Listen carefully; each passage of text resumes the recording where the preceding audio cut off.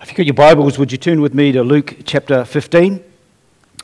For those of you I haven't met, my name is Jeremy, and I'm one of the elders around here, and it's my pleasure to bring to you a word from our scriptures.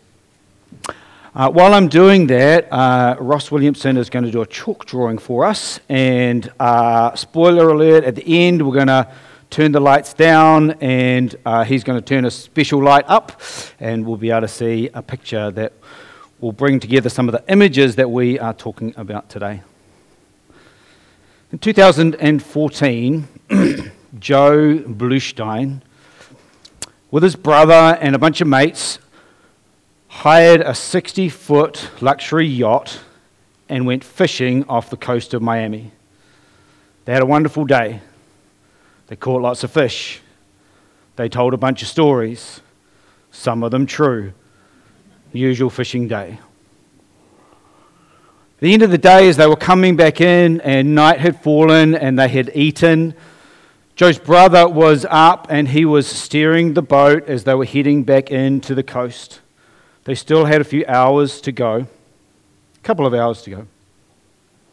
The rest of them had fallen asleep. There was a bunch of beds and bunks and they were able to keep down, and Joe hadn't quite fallen asleep at that stage, and for some reason he hopped up on the deck, and while he was on the deck, he went to grab a bucket which was quite full. And as he grabbed the bucket, he lost his balance and he fell overboard. Nobody saw, nobody heard, and he knew that. And so he's in the ocean there, and he watches the lights of the boat disappear over the horizon, and he realizes they will not know that he is missing until they reach the shore. That's a long time away before they even figure it out. And when they figure it out, then they've got to decide, well, where did we lose him, and where do we begin to find him? Being lost at sea is a phrase that we will have heard, and throughout history there have been tens of thousands who have been lost at sea. The ability to find them is very difficult, and it is only in recent times, that we'll talk a little bit more as we go through, that we've grown in our ability to find people. Every day, just in America alone, 10 people need to be rescued on average. Of those, about 3 of them won't be found in time and they will die. Let's just imagine Joe there lying in the ocean, and he ain't a good swimmer. He said, I couldn't do 2 widths of my little pool in my backyard. Kind of meets the definition very good of being lost. And we'll come back to Joe's story, by the way, just in case you're worried. Joe, in this description of lostness, though, when we come to Jesus, it's very important that we take Jesus on his terms, not on the terms that we want to bring into it. And when we're in the Gospel of Luke, and a very key phrase in the Gospel of Luke is this concept of being lost. In fact, Jesus says, I came to what? Seek and save the lost. So I need to understand what Jesus is meaning by that term, the lost, what he's meaning by the term seek, and certainly I need to understand what the word save means. Because if you have any interest in Jesus or say anything about being a follower of him, then we come on his terms. So what's he meaning by lostness? He uses it in a number of places. So in Luke 15, he tells these 3 stories. Well-known stories. First one is this: he has a shepherd and there's 100 sheep. And he's counting one day and he realizes that he gets the 99. He counts again, there's still 99. There's one that's lost, missing, in danger. Like you're lost sheep in those days, right? There's wolves that are going to get you. And it says There's a whole lot of questions about why does he leave the 99? Does he leave them with somebody else? Well, the story doesn't tell us. But somewhere he leaves the 99 that are somehow in safety to pursue the lost one. And the idea of him telling that story is that it's this idea that God wants to go after those who are lost. God has a propensity to go, there's lost people in the world and I'm after them. I want to go and find them. I want them to be found. I used to play hide and seek with my kids when they were younger. And it was always entertaining. You know, when they're being a bit rowdy, you say, let's play hide and seek. I'll count to 1,000,000 and you go hide. And it's quite good when they're young and they don't know what 1,000,000 means. One of my children, they loved to hide and they would stay hidden for a very long time. But one of my other children, it wouldn't be very long and they'd be calling out, I'm in here. And I'm thinking, you don't get the game. But actually she did. Because the joy wasn't in staying hidden, the joy was in being found. That's what Jesus is saying here. When you're lost, the joy is in being found. And God is wanting to find you. He's after you. Second one is a woman who loses a coin. It says she sweeps around the whole house until she finds the coin. And then it says, when she finds it, what does she do? And it's a valuable coin, not like $2 here. Like it must have had a high value in it. She finds this coin. What does she do? She brings in all her neighbors and brings them in, and she has a great celebration. And Jesus is telling this to raise this up and going, not only does God go after them and find them, there's a celebration in heaven when that happens. And this is what he says at the end of it. It says, so in the same way I tell you, just as this woman is excited and wanting to tell everybody about it, there is rejoicing over one sinner who repents. So we see here a little hint here of what it is. Lostness is associated with this idea of sin or being a sinner. We'll explore that as we go along. And to be saved is one who repents. There's a third story in this sequence, and it's a famous story of a father, and he has two sons. And the idea is both of them are lost. We often talk about it as the prodigal son. There's one who's lost, but actually there's two. One is lost because it says, I want your stuff and I want to go away and live my own way. And we get that on a whole big lot of levels, right? Running away from God and saying, God, I'm not interested. I want to live my own way. But there's another son who's lost. And that son stays around and behaves and works for dad and does all those kinds of things. But when the son who ran away comes back and dad kills the fattened calf and has a big celebration, goes, they're back. The older brother is like, because this is what oldest children are like. The older brother is like, what are you doing? I was here all along serving you and you don't give me anything. And Jesus is saying there's a lostness that you can have in a religious thing where you think God owes you. I do good. I'm a good citizen. I pay my taxes. Whatever you can, however you kind of frame it. I don't lie very often. I don't steal very much. However you frame it, right? You often weigh the good and the bad and you say, well, I do more good than bad. And so you think when you get before God, he'll say, well done, in that balance, your good was better. What Cobus was saying before, it reminded me of a survey they did in the States. 75% of people in America believe in a place that we might refer to as hell, right? Only 4% of people think that's where they will go. Right? So we think there's an idea of justice or judgment or something kind of beyond that weighs up sort of good and bad and sits in that place, but we think we're good. We think we're okay. And Jesus is saying, no, we're all lost. We're lost in different ways, but you're still lost if you're away from God. And then at the end of that, he says this, and there's the famous painting from Michelangelo, and there's the father embracing the son, and there's the religious people kind of sitting around condemning what's going on here. And Jesus just says this, this is the father. We had to celebrate and be glad because this brother of yours was dead and is alive again. He was lost, right? And is found. So we see two dimensions here in this idea of lostness. There's both a relational sense that I'm away from the relationship that I should be part of. There's a creator, there's a father who I am absent from. We sang those words, there's a great chasm that's sat between us. There's something that is blocking that relationship that would be there. This is lostness, he says, in this place. But he said we had to celebrate when somebody returns and is found again.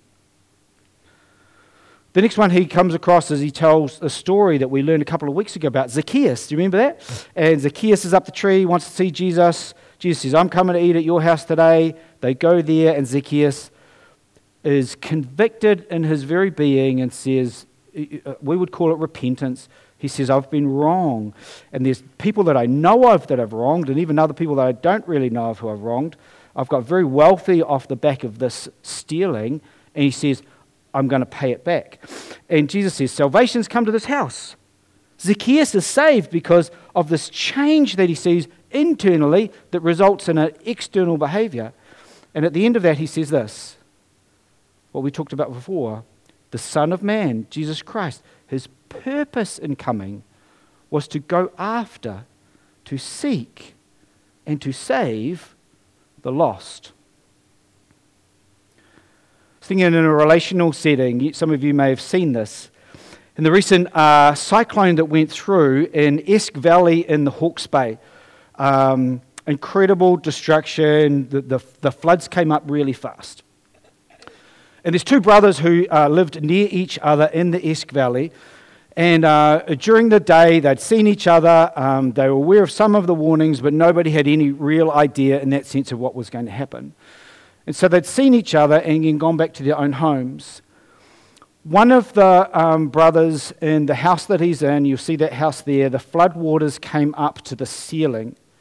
He had to bash through the ceiling, and they were in the roof space, in the dark, as these waters rose. It's quite a frightening thing as you hear it. But imagine being the brother who knows that's happening to his brother's house. He's rescued by some Māori boys who grabbed their boat and decided we can do something here, and they rowed up and they rescued a whole bunch of people. And this particular family was rescued out of the ceiling and taken to a space, but the brother still didn't know. And so there's a video that one of the media agencies got of when they find each other. And it's quite extraordinary. I don't know these guys, but I don't presume that they're prone to watching rom-coms and weeping at the drop of a hat. But they come and they embrace and they weep. But there's two things they say which I thought were amazing. The first one was this. Oh, I'm going to choke up. He said, I thought I'd lost you. I thought I'd lost you. The joy of finding each other. The joy of restored relationship.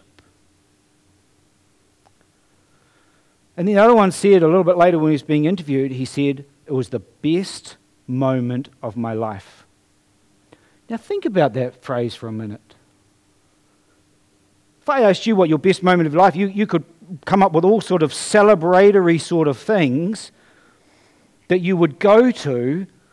But for him, this idea that his brother who he loved would be lost, and he had the joy of finding him, was the best moment of his life. I think that's what the Bible is saying. We're lost.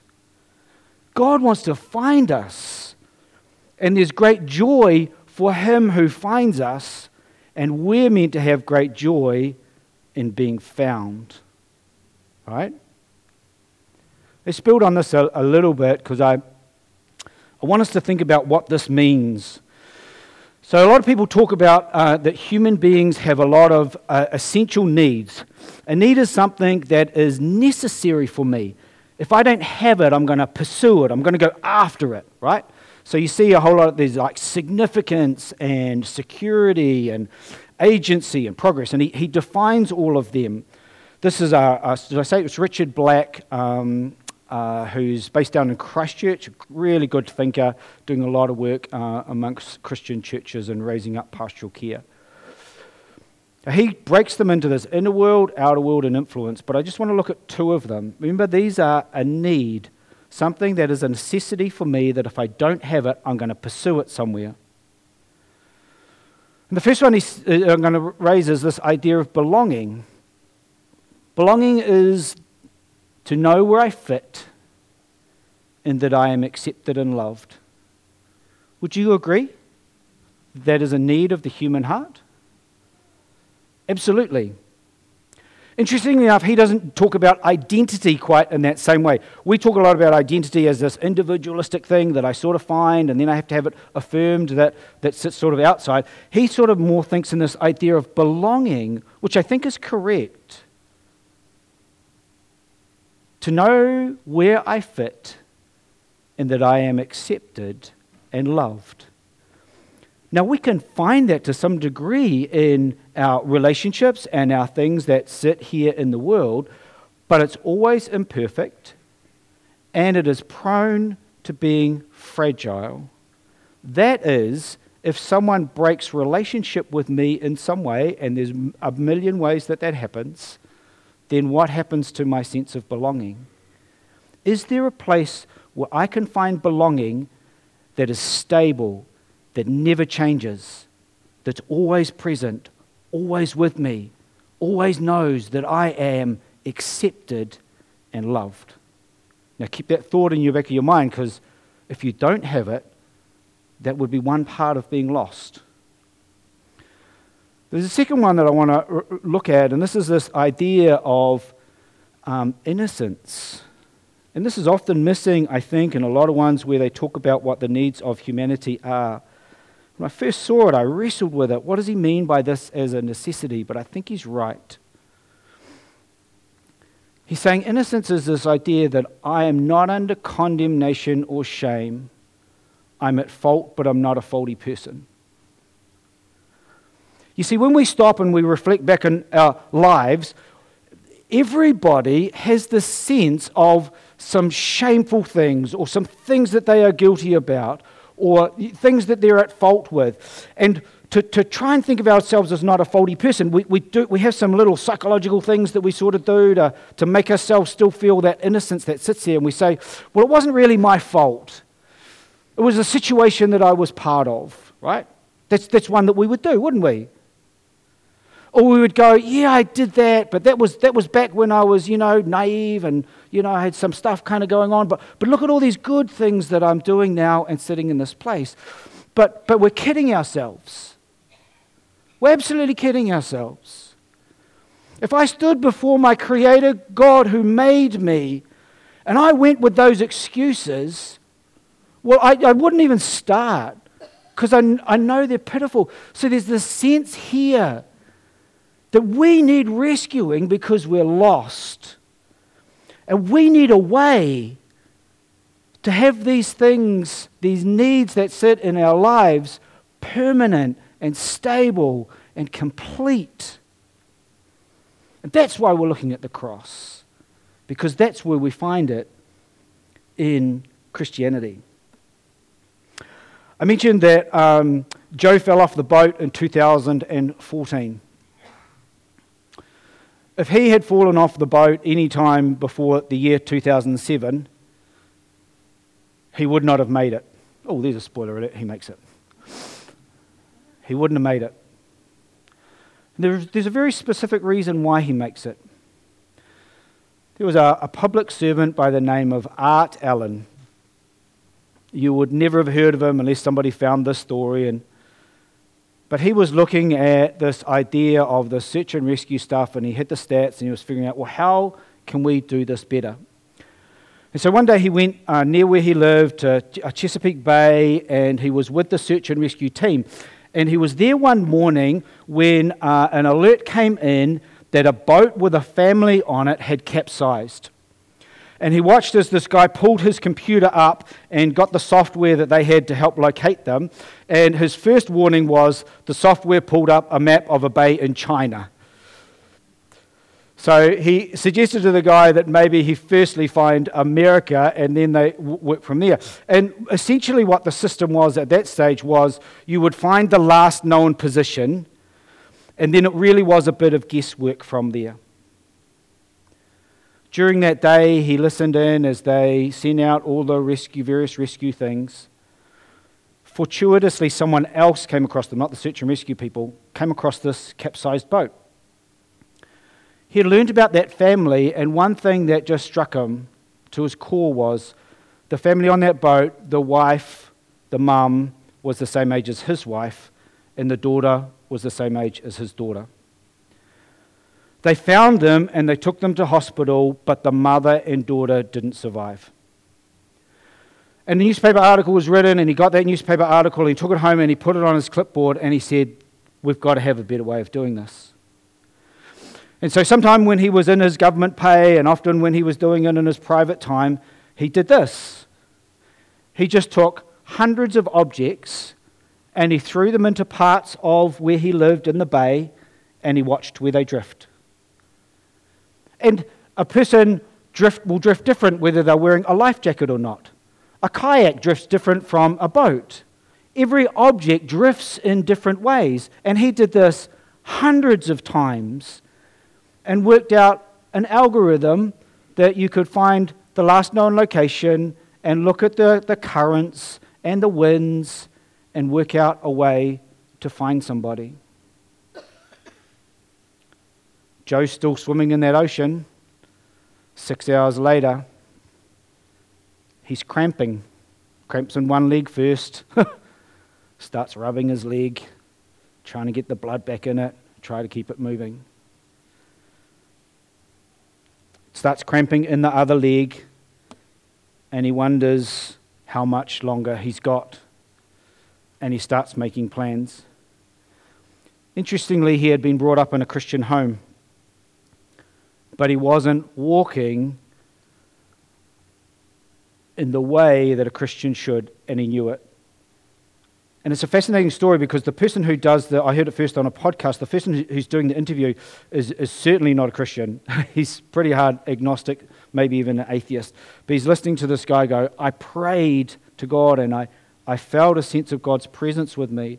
And I had these seagulls come along, and every now and again they just flick past in a very close space, and I just was hearing that God was in that place, rescuing me and restoring me in my soul. Joe needed a way, and this guy was figuring out a way to rescue the people. How do we get away from our lostness? It's the cross. Now, the cross can be quite hard to understand. Why is it that somebody has to die in my place? Well, I think of it in two ways. It's about sacrifice. And the first level is we understand sacrifice.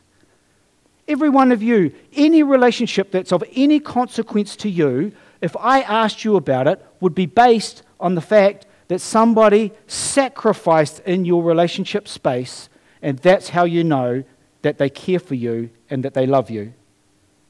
Whether it's a parent, right, and a child reflects back and sees all that a parent has done over their lifetime.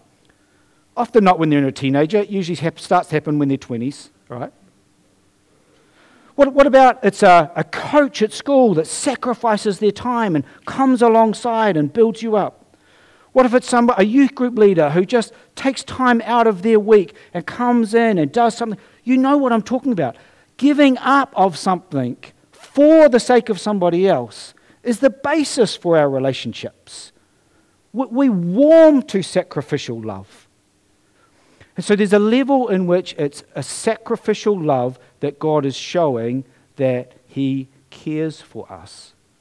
But there's another layer. The next layer is this. Sacrifice is critical in reconciliation. If you're going to restore anything between two parties, someone's got to take the cost. Someone's got to bear the sacrifice. Forgiveness is someone bearing the cost of something that somebody else has done.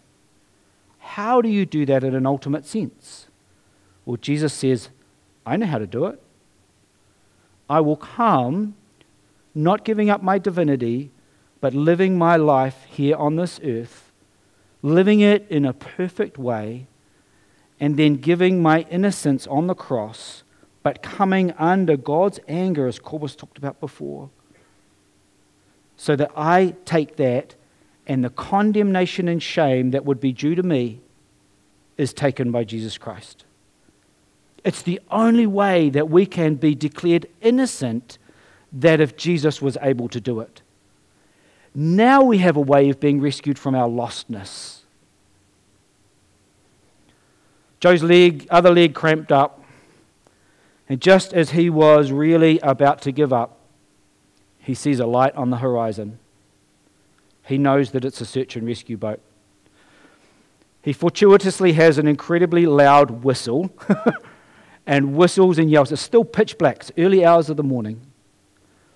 And this boat is able to hear and then to see with the light and to pull them up. They called it a miracle. There's two miraculous parts of it, actually. One is because somebody provided a way that people could be found. Joe says there's another miracle because he knows that God was in behind it. And now he goes around living the life of Jesus Christ and telling other people about the good news of Jesus Christ. Where does it sit for you, though? Here's what you need to do. This is Jesus in Luke 24, and he's telling his disciples before he's heading off. This is after the crucifixion and the resurrection. He says this. He told them, this is what is written. The Messiah will suffer, that's Jesus, and rise from the dead on the third day to show that what he did on the cross was miraculous. And this is it. Repentance for the forgiveness of sins will be preached in his name to all nations. That's what you're called to do. When you're lost, all you need to do is call out and repent has just changed my mind. God, I got it wrong. God, I am lost. God, I don't know where I belong, and I don't know why I've still got this guilt and shame. Well, actually I do. It's because I rejected you, and all these things are a consequence of it. And Jesus says, I know. Do you know what? I've provided a way. And you can come through that way by repenting. Just say you've got it wrong. Understand what I have done on the cross. And then you have acceptance, you have belonging, and you have innocence. The great needs of our humanity. I'm going to leave this verse up. And we're going to turn all the lights off now. If those guys who are going to do that, please could do that. And I'll talk just for a very brief little bit, and then I'm just going to leave a little bit of silence as you see the chalk drawing here that gives us beautiful imagery of what has gone on. And we appreciate it more as the lamp brings up the beautiful colors that are sitting in it. Maybe you're somebody who has been found in Christ. Celebrate. The joy of being found. The great danger that you were in your lostness. But you have been found in Christ. You are accepted. Maybe some of you here today, when I was talking about that lostness, that being away from God, you're still there. You need rescuing. Right at this moment, I encourage you to think, there's a way. Jesus Christ has provided this way. It just requires for you to repent in the depth of your soul and understand that forgiveness for your sin, for your rebellion, is available through the person of Jesus Christ. Today is that day for decision making. Because you don't know when your life will end, when this world will end, and you will stand before God, and He will ask you a very simple question. What did you do with the message that my Son Jesus Christ brought to you? Let's sit in silence for a moment, and then I'll pray to close our service. Heavenly Father, thank you for your Son, Jesus Christ. Thank you that you looked down and saw us in our lostness, that we had fallen away from the beautiful relationship that we have with you as our Creator, our Sustainer, our Savior. Lord, we were lost and had no hope of being found, and yet you came, Jesus Christ, with a way back to the Father, a way back to restoration of relationship, of our sin forgiven, that we are restored, that we belong, that we have innocence. Thank you for taking our condemnation and shame on your body on that cross, Lord, bleeding, sacrificing to show that you care and that you love us. Father, there's people here in this room that are still lost. Father, would you help them to understand that right at this moment there is a way back? Just like Joe was in that ocean, not knowing where rescue could be found, and then he saw that light. There's a light there that they need to call out to. Lord, would you just speak to them right now? May they respond.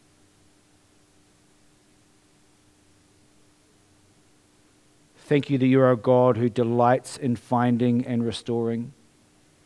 What a beautiful picture that is.